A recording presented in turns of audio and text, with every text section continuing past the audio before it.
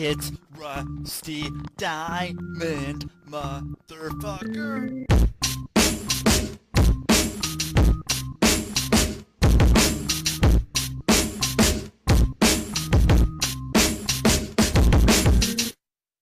Yo, man. Boom, it's Rusty. It is Friday, whatever that means. It means it's the day I'm going to go swimming. That's what matters. So today is my only podcast. So this works out pretty well. So it's going to be a special day with a special guest because I'm not going to go and do a podcast while I'm swimming. That's going to be later on when I do the swimming podcast. I'm going to be the jerk in the pool with a phone and a headset and being, okay, hey, live from the pool and all that shit. So that's probably not going to happen. But what is going to happen is I'm going to bring on my special guest right here. And right now, I have Kara Payton. How you doing? I'm doing very well, Rusty. Thanks for having me today. Thank you for being on. It's good to have you here and good to be able to just go. Yesterday I had 4 podcasts. Today I have 1. So it's kind of nice to be able to let my voice be able to recuperate a little bit. I think something that podcasters should do is go to some sort of vocal coach, like a singing coach or something, because I don't know, at least for myself, I feel like I've thrashed my voice quite a bit doing this or yelling before in other instances when I have a microphone. But yeah, I don't know. I feel like there's probably a better way to work on that. And that's something I'm not a singer type. I could sing, but then I'd have the dogs as backup singers in the background and all that stuff once my voice starts going. But it makes it fun. And so where are you in the world ish? I'm in the Midwest-ish. I'm in Kansas City. Okay. All right. I was there like 6 months ago. I drove through there and got some barbecue there because I had a friend who was from Kansas City, and the barbecue sauce is different than a lot of other places with there's less of a ketchup barbecue sauce kind of taste with that, and that's something I enjoy. So yeah, we don't have a lot to look at, so we give you good food, good beer, and good coffee. That's about all we have to offer. I'm all right with that. Nothing wrong with that there.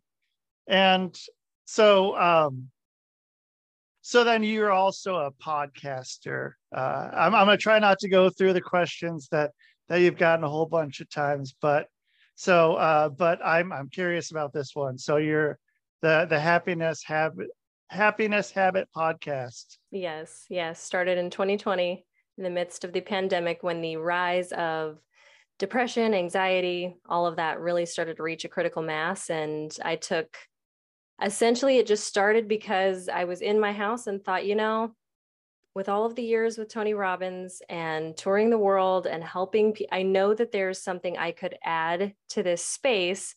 And it started simple enough, just me recording things that I thought were pivotal for somebody going through maybe a self-inquiry process, or what the hell's going on process, or going through those emotional mental spirals that kind of get us in a lot of trouble with the way that we feel.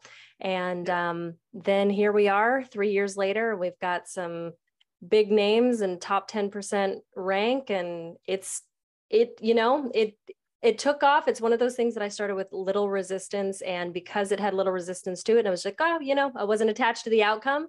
And then the outcome turned out quite exciting. So it was you don't really have anything to lose. You're just doing it just because it's something you're enjoying, and there's nothing holding you back. So you can kind of do whatever you want. And then if that catches on, then it's just is game on, because then, you know, you're at your peak performance right there, being able to literally do exactly what you want to do and not have to um you know, try to please somebody else, you know, when you're able to do that for yourself. And Right.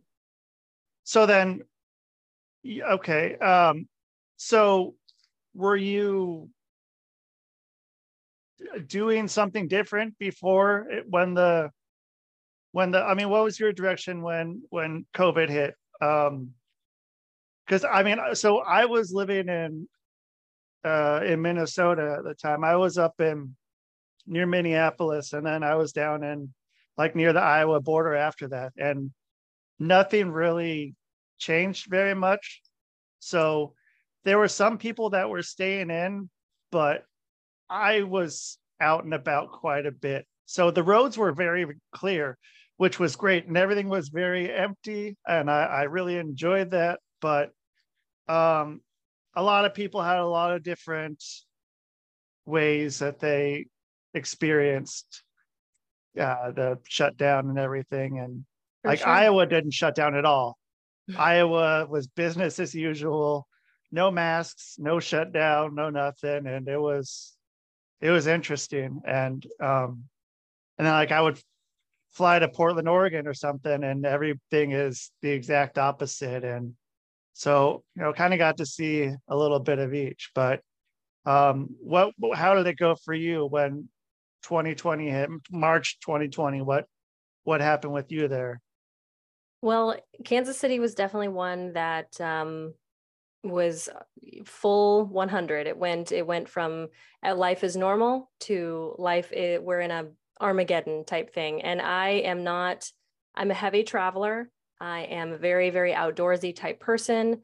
I am not, I'm an entrepreneur and an oldest child, so I'm not really used to being told what to do.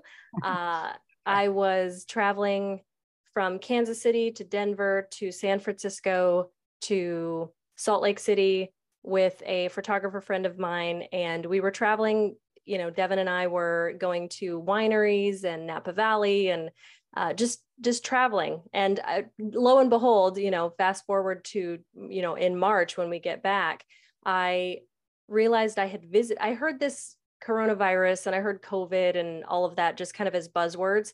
But in my mind, it's in a different country. You know, it's a sickness. I'm thinking, okay, cool. I was too young to really understand what the swine flu was, H1N1.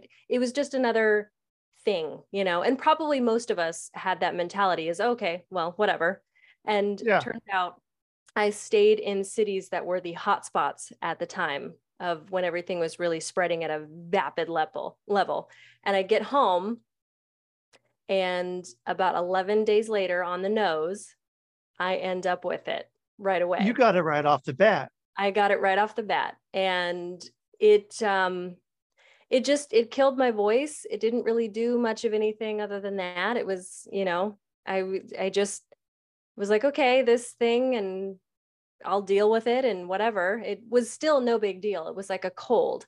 And Yeah. then I noticed that the programming and the fear and the narrative and what we were being told about it started to reach a critical mass. There was so much information that was still had a lot of holes in it, and we were filling in the gaps as our mind does. Our default program just goes straight to the worst case scenario. We know very little about it, so how can we manipulate the situation to be even more terrifying than a virus that we don't know anything about? And it's spreading worldwide, which of course then just takes everything that we already have a fear about and it turns it up to 100 and validates it. So I at first was very signed on to the, okay, guys, let's be very, you know, we just need more information about it. But until we have that, let's just stop what we're doing and see if we can get ahead of this thing. I was absolutely on board with the just, you know, stay away from each other, you know, let's try to mitigate as much as we can. And then information started to come in that didn't necessarily match the others. And then this development happened. And now we know more about it, but then it disproves what we first knew about it, which to begin with, that's the nature of discovery. We discover, we know what we know, and we do what we know until we know better, and then we do better. And so I just kind of chalked a lot of these things up to, well, now we know more. Now that's not true. Okay. But the continued cycling of this contradictory information, I think, started to really, really get a rise and frustrate people. And now we're not really sure what to do.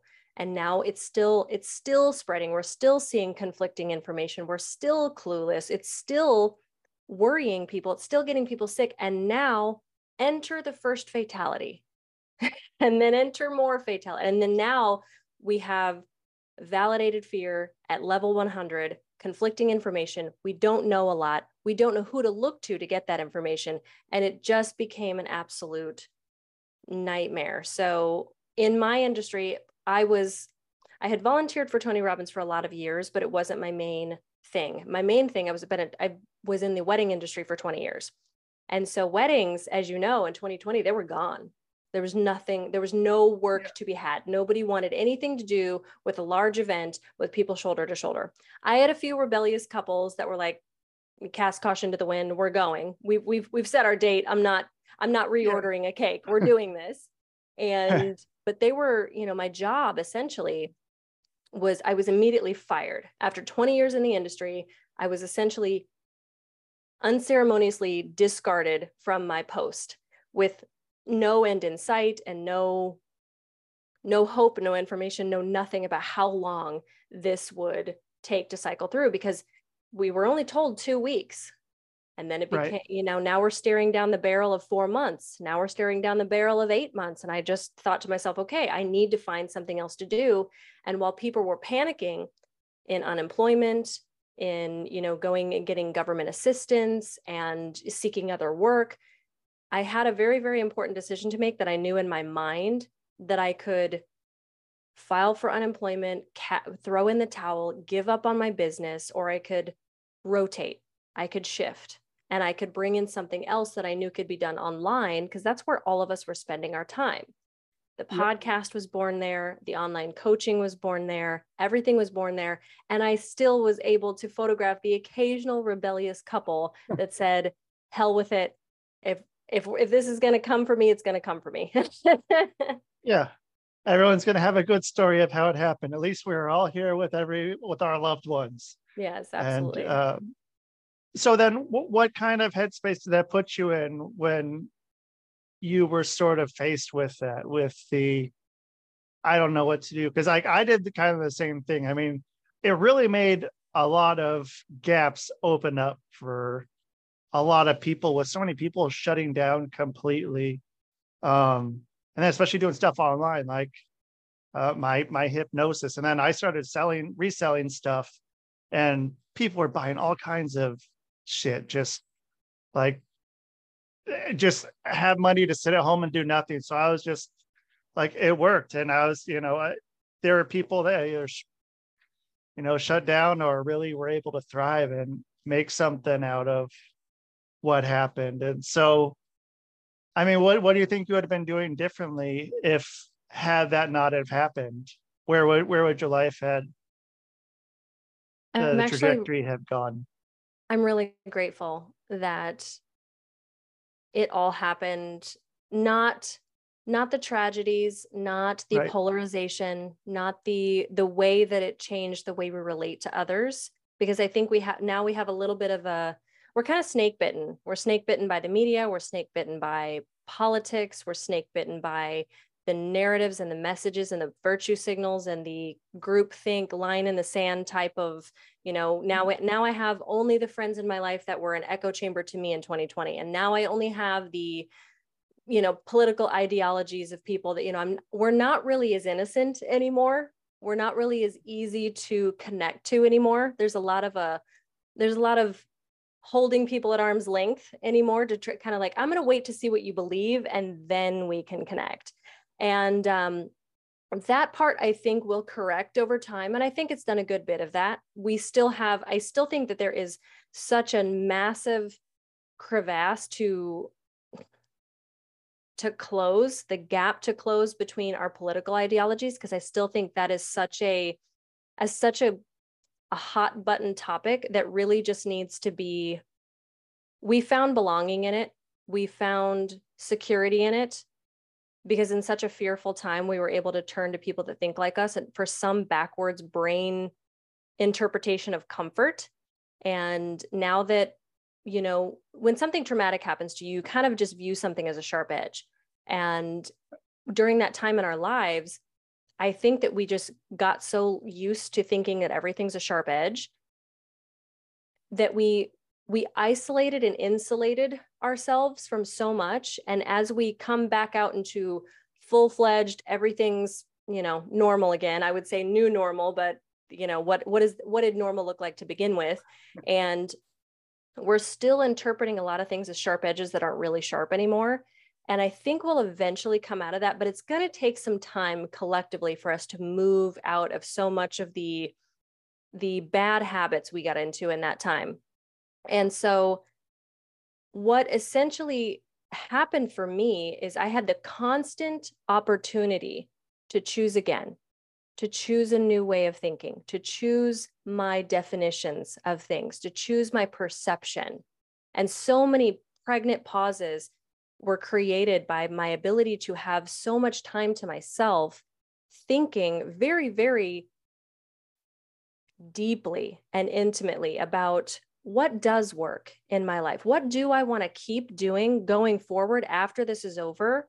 And for a lot of us, we were doing all of that, and we had no distraction points. We're in our four walls. We can't really go out into the world. There's no one out there in the world to distract us, to numb us, to help us support our stories, we were just, and that's where a lot of people were trapped in their house. And it became, when they didn't make conscious choices, it became trapped in hell, essentially. I did not realize how much of my life is what most people are thinking. I didn't realize how much of my life was designed around distraction and numbing and avoidance of I was RSVPing to things that were just busying me. I didn't want to show up to some of these things. I filled my calendar. I filled my house. I was spending money on and investing in things that were just on a subscription because for whatever reason. And we had friendships that were not serving us. We had relationships that were not serving us. A lot of people ended up in their house with their partner and realized, I don't actually like you at all. Yeah. We are not compatible. When I don't have anything else to focus on except for how you think, process, feel, relate, etc. to me, there's nothing there. We had to get closer. We had to get real. We had to make some very, very uncomfortable decisions. And unfortunately, that's where I think the mental health, the anxiety, and all of the emotional discord became so, it didn't grow. I would argue all day, every day with anyone that says it grew in 2020. I think it showed us more of what was already there, and it amplified it. And it just took a magnifying glass to what we're already experiencing on a day-to-day basis. And so if 2020 hadn't happened, you know, I lost a brother to PTSD. I honestly credit so much of what the isolating and the trauma and everything did for him in 2020, but he ended his life in 2021. And it really was a launching pad of, Kara, get off your ass and do what you know to do. You are impassioned by the idea of somebody creating the life that they love and knowing that they're not trapped to this default, to this habit, to this norm. And it really was it was the catalyst. It was the biggest launching pad into make a decision. Because, you know, as many of us know, we tend to allow ourselves this space of making a decision with both feet or making a decision with maybe 1 foot in, 1 foot out. The problem with that is making a decision without both feet is not a decision. It's indecision. You either make one or you don't. There's not if you're not making a decision, if you have 1 foot in and 1 foot out, what you're doing is you're just successfully gaslighting yourself that you have more time to think, you need more information, you're not qualified, you're not ready, etc. So 2020 was a blessing for me. I know it was a blessing for everyone. It's just going to take a lot of time for people to define it that way. but it was probably one of the best years of my life. I would not be here today in the life and the reality and the circumstances that I'm in right now had that not gone any other way. Yeah, and I think with so much self-reflection, if that was something that a lot of people were able to figure out during there, it's something that is not looked at very much in society. And without that self-reflection, I mean, you can be trying to take care of all kinds of other shit and nothing's really going to happen until you look at yourself and see what you really need in the first place. And like, what do I need? What do I need to make okay? This thing, nope, that sure fucking wasn't helping anything. Like, and then a lot of people had a lot of time on their hands, but a lot of people seem to spend a lot of time on social media, just grinding their gears, and like that was 90% of their existence was just social media, which I think hurt a lot of like once all that stuff started happening, like I just was done. I got off all that stuff, and it was just a bunch of people that they're just sitting there all day just scrolling, waiting for something new to come in and jump in. And then that was their outreach, and it was trying to find stuff in other people and not taking that time to look within yourself. And then, I mean, at the end of the day of scrolling through social media, what do you come out with? I mean, you're just, what do you learn? What do you learn about yourself besides that you are spending time just doing that? And I think that one really was huge with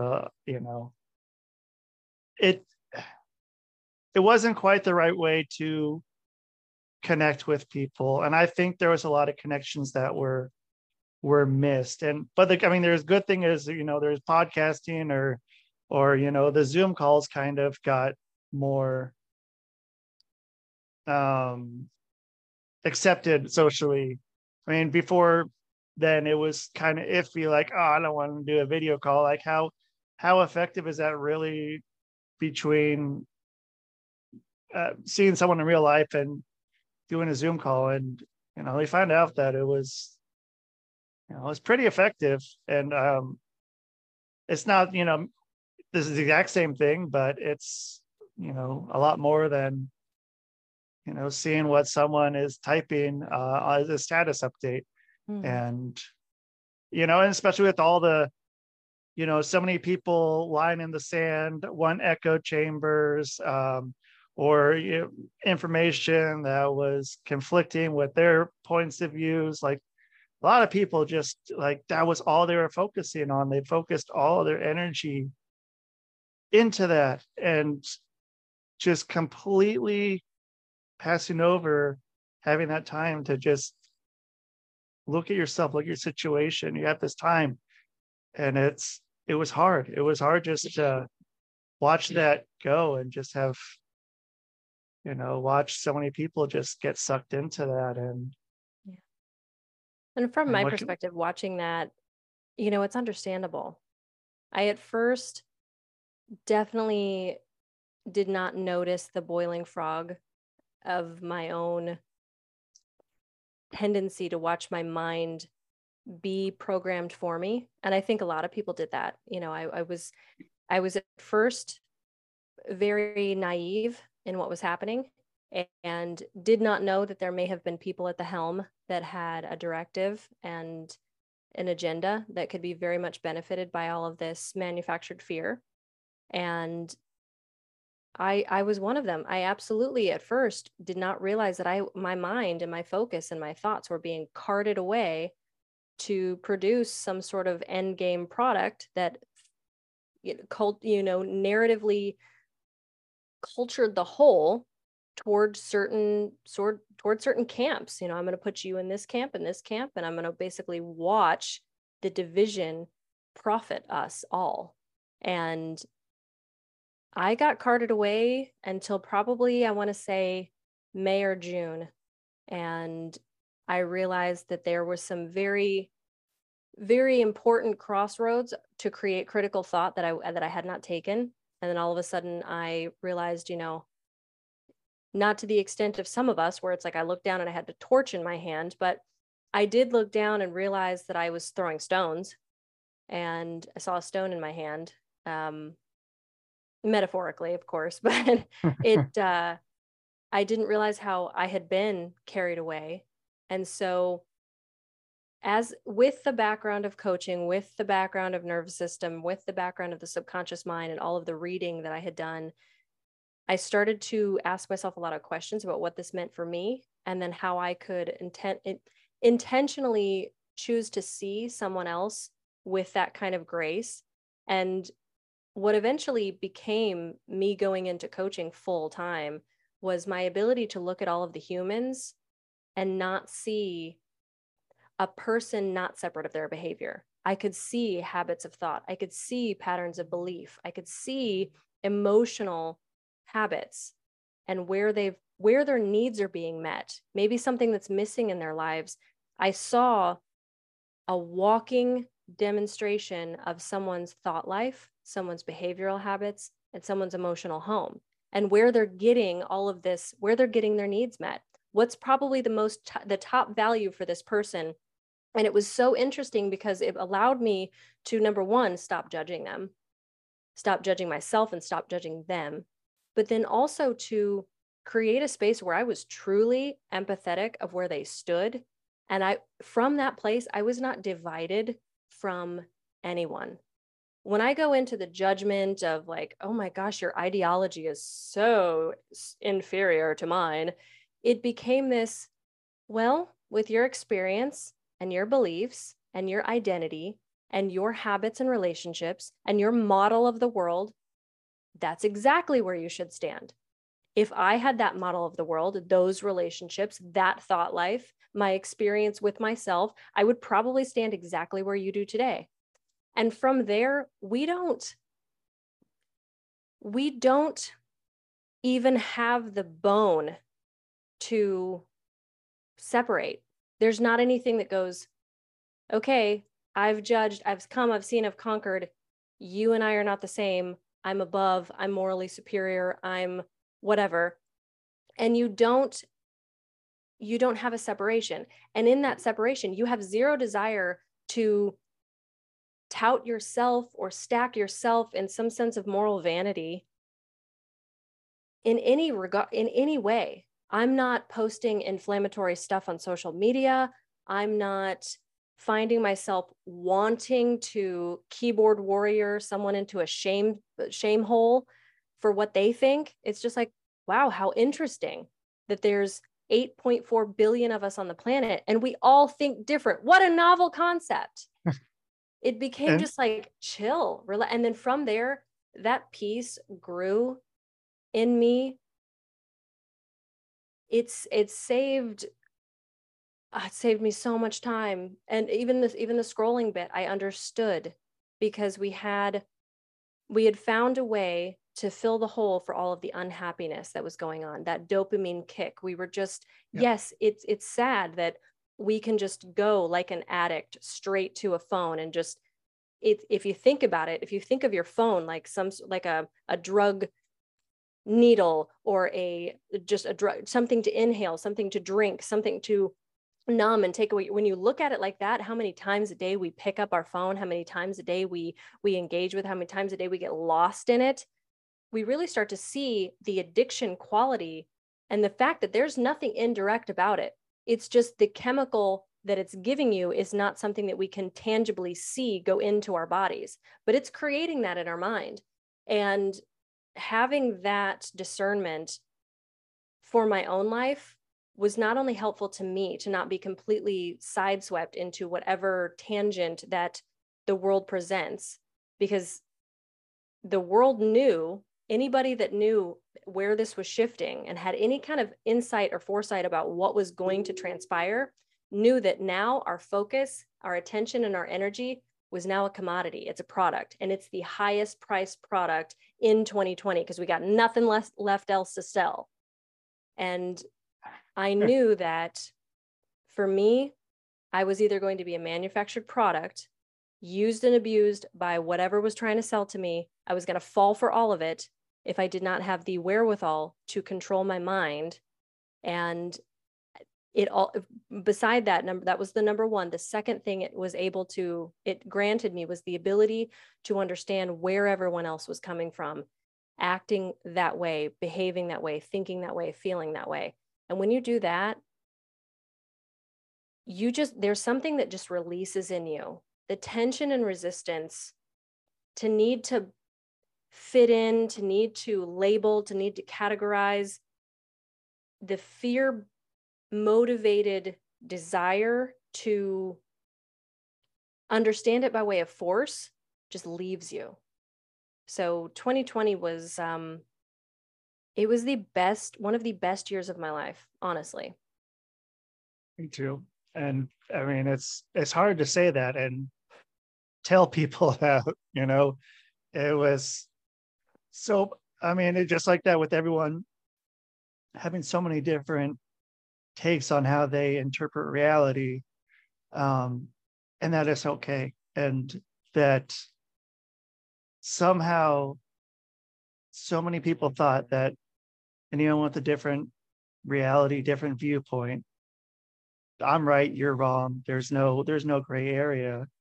And yeah, you're either with me or against me. And that part was hard. And it was nice just kind of being just outside of that, looking at it objectively, what's happening to so many people, so many friendships, so many relationships just shattered because there's no understanding. And there's no just acceptance of this is what's really happening. And we don't all have to think the same. And in life, there's checks and balances. There's the yin and the yang. And you have to have one to have the other. And an echo chamber only does so much. And what can you learn from an echo chamber? Very little. I mean, you have to have, you have to have both sides. You have to have a lot of sides, and there's a lot of in between, a lot of gray, and any part's fine. And it's just, I wish that was something that caught on more, but that wasn't really in the plan of the grand scheme of everything that was happening. I think it will, though. I think I it hope will. so.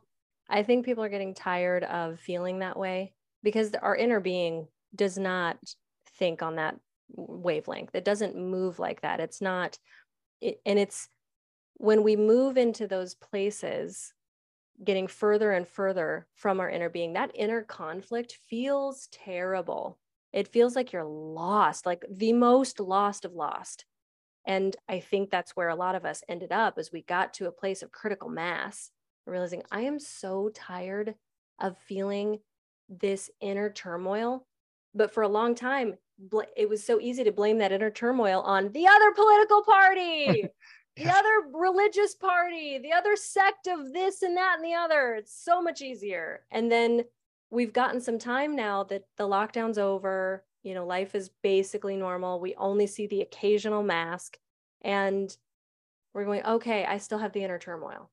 Ooh, I still have the inner turmoil. What is going on with me? And there's not a linear better or worse way to do things. There's just people that are going to do it on a different timeline. And so people that are coming out of that, okay, I don't have anybody else to blame. That guy's not in the White House anymore.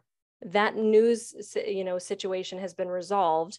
This family dynamic is still the same. Whatever the case, that whatever we were blaming it on, the gratification it's not supplying us anymore. And we're gonna come back from that accusation, back from that accusation, back from that, and we're eventually going to trail the breadcrumbs all the way back down to something that was going on inside of us. I think we'll all figure it out. I really do. There might be a few that just can't. They've been too pained, they've been too hurt, they went through too much to have any ability to look within and really ask those critical thought questions. But for the most part, I think as a society, we will all come back around to finding out that this was really an internal thing that occurred. It was not external. It translated external because internal suffering hurt people. We've heard that saying before, but that's because Right. that inner turmoil has to express itself in other ways. And so you don't have people that are absolutely miserable with their life treating everybody like gold. It just doesn't, it's not the way. You act as if. So as we get uncoiled and untethered from all of that conflict, what we're eventually going to see is, as far as thinking differently and accepting others where they are, there are very few things that are absolute moral truths. And it's usually what harms other people. It's usually around what is absolutely right, what is absolutely wrong, are very few things. Very few things. There are moral things that keep us collectively woven as a society. Make sure we don't screw each other over. We don't steal each other. We don't murder each other. We don't rape each other. We don't cross our ability to live a full life. It's even in the American Constitution. It's just life, love, and the pursuit of happiness. As long as we're not stepping on each other's toes to get there, and we're not harming each other, physically stopping each other from being able to have life, love, and the pursuit of happiness, life, liberty, and the pursuit of happiness. I'm an American, I promise. We need to stay in our own box, in our own world, in our own way, and live and let live, as long as it's not damaging you or anybody else on earth. And that's why I think those small crosshairs, like what do we think about these really high ticket, hot button issues, the big ones? There's only so many. The rest of it, let it go. Let it go. What does a man marrying a man or a woman marrying a woman do to you? Right. Nothing. Absolutely nothing. There are other things, though, you could ask that same question, and it does do something to somebody else. It does do harm to someone else. And those are, without division, those are just morally wrong. And we need to be able to ask ourselves the question, there's right and wrong, and then there's what's wise. And usually wise pulls us back just a bit. Jordan Peterson talks about this a lot. He says there's things that are right, things that are wrong. Those are pretty black and white. But then there's also, just because you can do it and it's not technically wrong, what's wise for you to do? What supports you? What actually makes you a better human being and makes your soul grow and expand the way that aligns still with that core inner being, that inner intrinsic self? And a lot of the times it's a little bit more cautious, it's a little bit more pulled back. Just because I can drink every single day doesn't mean and it's not wrong. That's an interpretation. I could drink every weekend. I could go, just because I'm not married, I could go have, promiscuous sex with random people. That there's a gray line on whether or not that harms someone. Okay, there's the gray line. I could technically get away with it. What's right and wrong? Well, I'm going to define that a certain way, a way that, helps me to, continue to be maybe a trash bag human here. But what's wise, what's good for me and what's good for others, that usually pulls me back into a little bit more careful, a little bit more loving, a little bit more intrinsically timeless, honoring place, a way to live that honors myself and others. And I think that we've got to really, really get clear on what actually matters to us, what divides people from us, and who we're going to be. And everything, when you have that final vision of who I'm going to be, what do I want, what do I actually believe, and you just staple those down into the ground, it's that firm end of the line. This is my absolute tether point. Everything else becomes really kind of clear of what's the priority and what's not. And I mean, with that, there was so much of, like when you're in fight or flight mode too, and your adrenaline's running, I mean, those actions, you're making are not clear. Mm-hmm. And it's real easy to get and also being able to realize that what had happened is we had all kind of got into that headspace, and everything was very touchy and seemed very personal. Every step taking things personally, whereas in the end, I mean, what we all want is the life, liberty, pursuit of happiness, and then a better future for people that come after us. Mm-hmm. And as something that is more of a collective, and there's just like telling some people that, and it was hard just to even get onto that same level of just like everyone wants this. It's like, but they don't think it's okay. We all want this. Like, let's focus on this to be able to move forward, because just going in, having us spinning our gears, doing whatever, trying to blame this, blame that, blame someone, and it just became completely unnecessary and throwing off the consciousness of what needed to move forward in a positive way. I think it's starting to get there, and I think the hard part's going to be trying to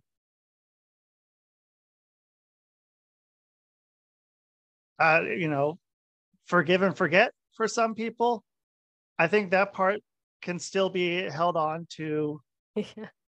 And we're even pretty. seeing that, right? We're even seeing that. It's being posted as funny memes and all that. It's just like, it's the Braveheart one where it says, when my Democratic or Republican family comes back to try and reconnect, it's the Braveheart picture. It's never. And it's just like, okay, but don't blame that person for your choice now. That is now your choice. It's like leaving the household, and still you're 30 years old. You still want to blame your parents for your upbringing and how it's making your choices today. I'm sorry, but after the day that you leave your parents' home, your shit is your own. And you now, it doesn't have to be your fault. Fault and responsibility are very different things. Fault, it's not your fault. There's a lot of things that happen to us that is absolutely not our fault. We have every right to sit there and be butthurt about a million different things that happen to us. We have every right to be traumatized. We have every right to be, but is that prudent? Is it good? Is it wise? And then furthermore, is it our responsibility what we do with it from here? Absolutely. Your father traumatized you at 17. That's horrid. I'm sorry, but it's your responsibility now. And we're moving into a space where, that blame game has gotten so big. Now we're blaming for people for our trauma.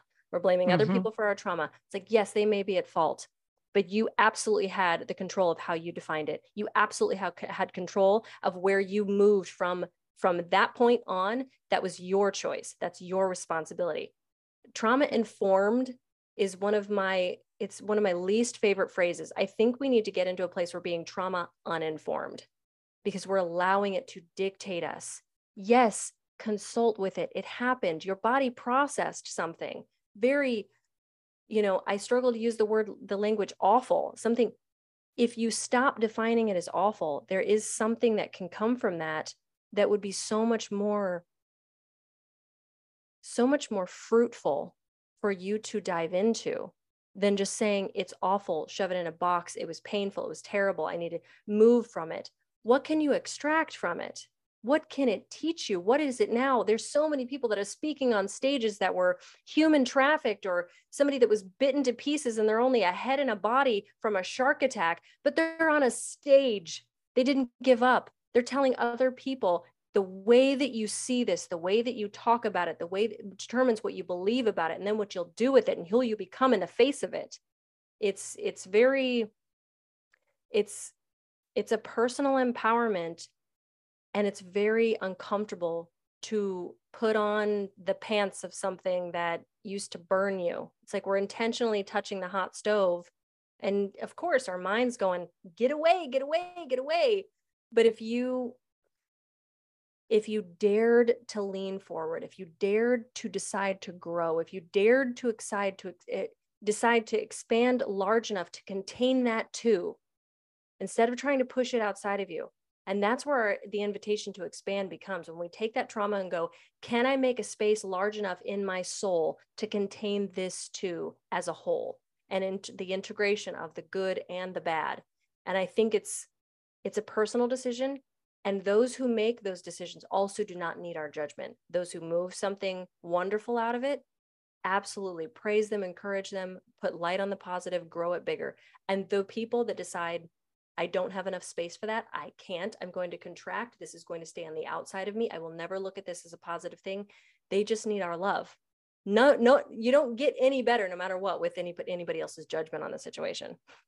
Yeah, and I think that also, with going back to the social media dopamine, serotonin,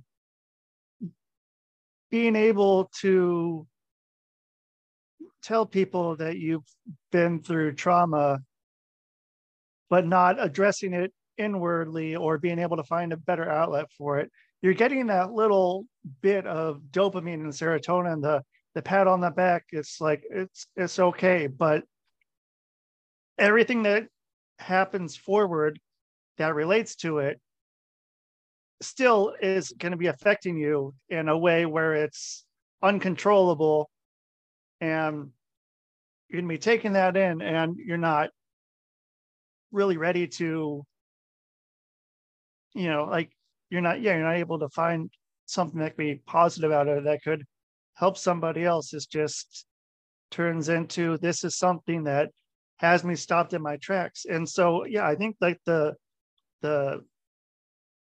being able to give someone the love for that is important. And then, but not only give them the love, but give them the motivation to go do something with this. Like, take care of this for yourself, get it fixed on the inside first, but then empower yourself, learn from it. You got to keep on learning. Like school, I have my thing about school, and I don't know how important school is, but learning is fucking important, and growing is important, and moving forward is important, evolving is important. But yeah, I mean, there's so much to looking within that can change someone's life, and realize something that's stopping you, and something that you think may be stopping you, maybe something that's way bigger inside that happened to you a long time ago too, with some sort of trauma. And that's something that I've seen a lot, and it's been like, well, here's something that, okay, I have people, clients that come to me for some sort of trauma, and think that is something that happened to them when they were 25, but then get them in hypnosis, and this image scene pops in their head of something that happened to them when they were 6 years old, that's been fucking with them forever, and they had no clue what was going on, and they're living in the fight or flight mode and not even knowing it through this whole time, and not being able to make clear decisions, but are unaware of that.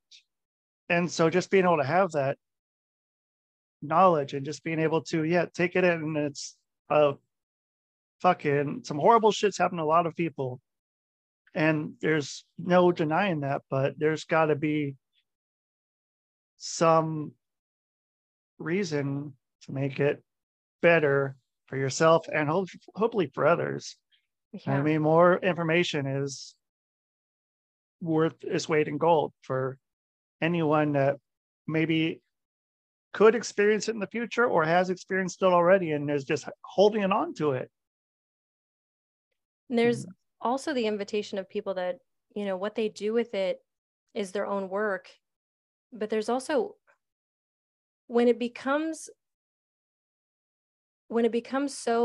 such a handicap that not only you can't deal with it, but you're standing in the middle of the road asking everyone else to walk around you so they don't touch it, so they don't trigger you, so they don't trip your wire, so they don't, affect you further. Oh, I'm traumatized. That triggers me. You need to move around. You need to say something else. You need to call me by these pronouns. You need to do what you have to abide by my model of the rule and my rules of life in order to make me feel better. You need to change you so that I can function as I am unchanged. And I can hardly think of a more narcissistic or arrogant way to live. And that is where the trauma informed has been used by opportunists to facilitate an excuse not to change. And if you want to think about us, you like to use visuals a lot because it helps people really start to think outside of their modality of, just old group think or old ways, habits of thought.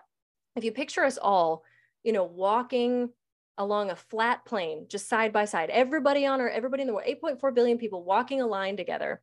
And you picture people that we're all going to get fucked up. All of us are getting hit. It's the freaking, what was that? I'll never remember that crazy Korean show. That show that killed off a lot of, what was that called? Oh my God. Squid Game. The Squid Game. Okay, yes. Yeah. We're all getting shot. Nobody's getting out of this game alive. Nobody gets the million. You do not pass go. You do not collect $200. We're all going to get eviscerated. We're going to get heartbroken. We're going to get hurt. We're going to get betrayed. We're going to fall on our faces. Some of us are going to get physically injured. Some of us are getting mentally and emotionally injured. We're going to lose jobs. We're going to have massive disappointments. We're going to try something and fail. We're going to try something 10 times and fail. No one gets here out alive, literally. So if you can imagine all of us walking and somebody goes down, they get shot. Somebody else goes down and gets shot. Then you get shot.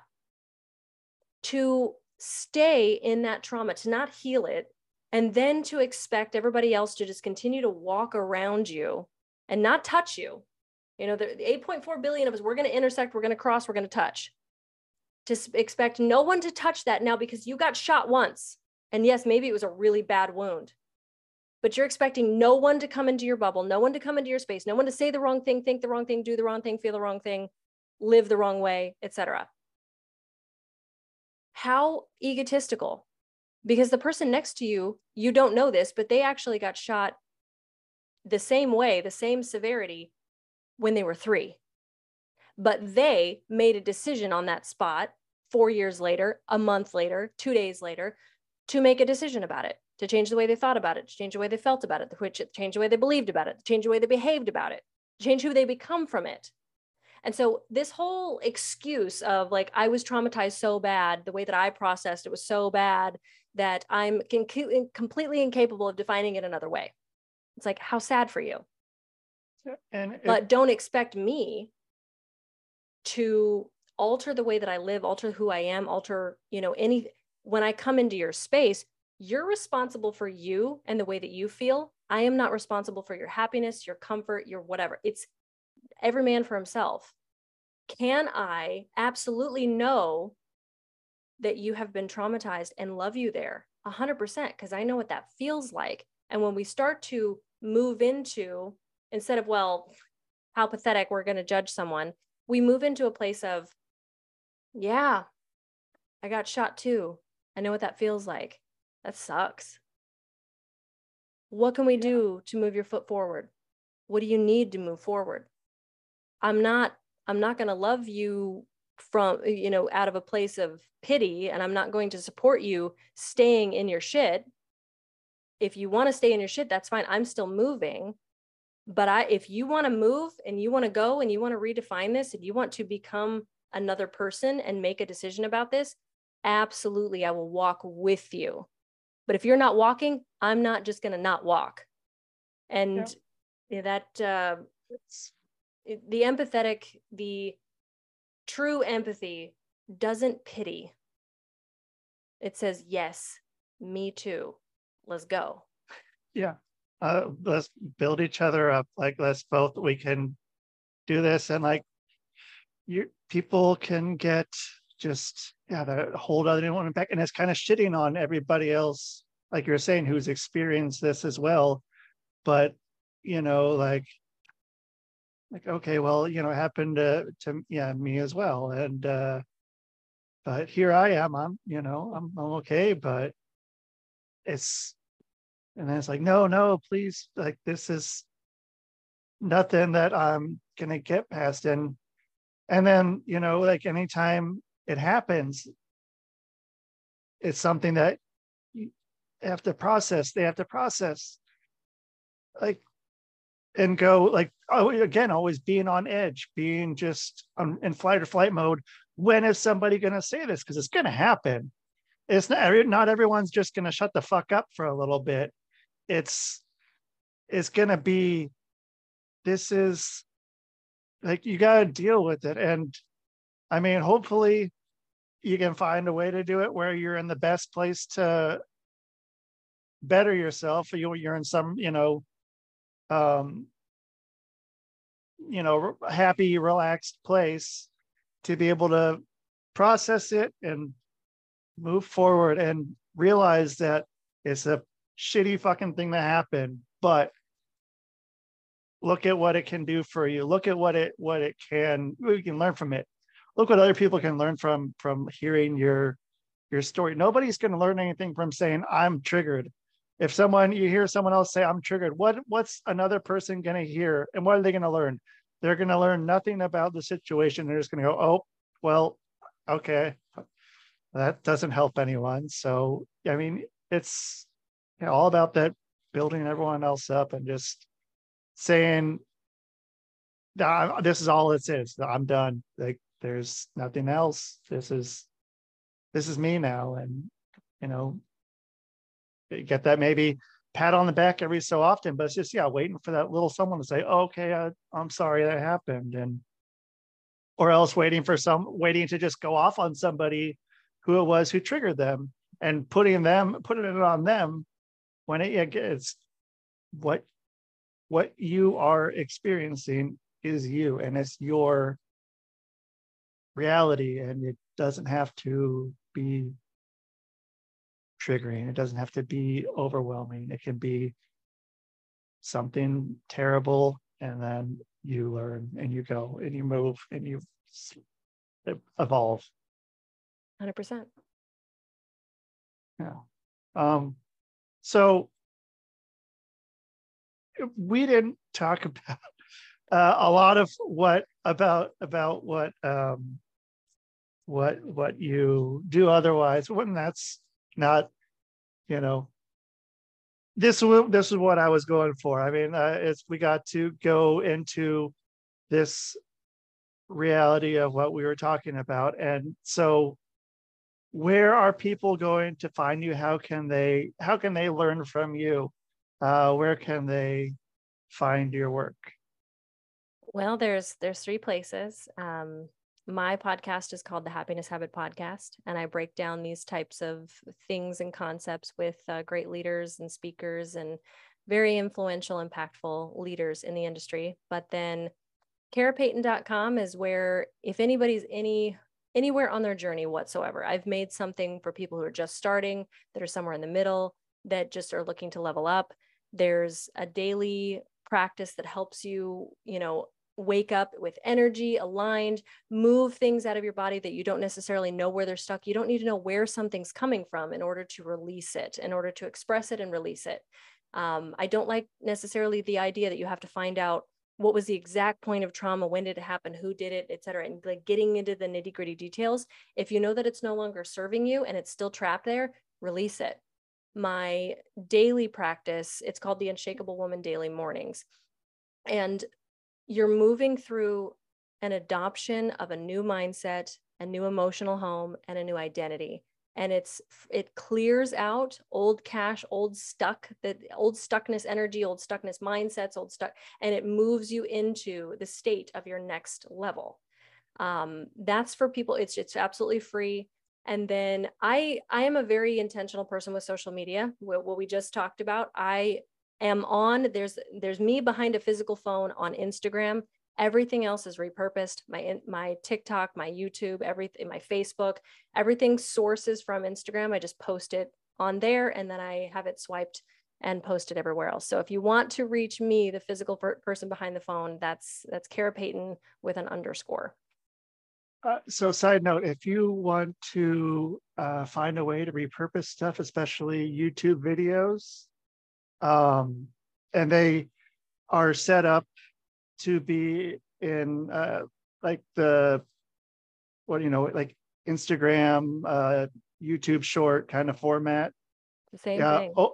Opus.pro. You go and you just drop the link of your video up to 2 hours, and it spits out like within 10 minutes, like 10, 15 videos that are between 22 seconds to like 2 minutes, with all the captions across the screen, just like how they like it. And it's free. I just got turned on to it. So yeah, no sponsorship from them right now, but it's a game changer. It's been real nice for that. And beautiful. Yeah. So Kara, thank you so much for being on. Really got to get to know you and got to have a good time talking with you, and enjoyed it very much. Awesome. Thank you so much for having me. Thank you so much. Hope you're welcome. Have a great rest of your day. You know, a good rest of your day is not good. A great rest of your day. Let's do that. Yeah. Don't have a good day. Have a great day. Yeah. We'll go have a great nice day. Guy. Yeah. All right. Well, you take care. Thank you so much. Yep. All right. That was Kara Payton. Follow her where I said, where I'm going to put in the show notes, and where she said she is. You should be following her. Don't be a dummy. That's all I'm going to say. I'm going to keep it short and sweet. So you guys, thank you for listening on the Quantum Global Broadcasting Network, Eugene, sponsored by Sock'emUp.org, sponsored by Hardcore and Comedy, sponsored by Hypnosis is Great, sponsored by Stoner Eats, and I think that's it. So thank you everyone for listening. Like, share, subscribe. You can find this anywhere you listen to podcasts. I can put it on YouTube and Rumble TV. So get on that and get a hold of anyone. I mean, get a hold of anyone that's been on the show. Just like, they're obviously cool. And you're listening to the end. So go follow them. Go get a hold of them. And just do it. Just do it. And that is the show, man. Boom.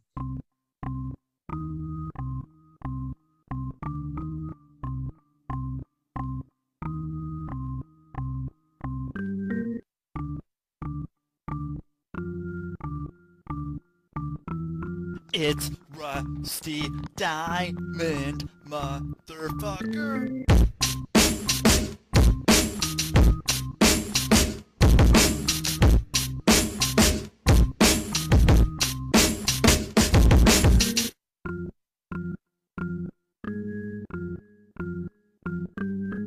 It's Rusty Diamond, motherfucker. Ernest!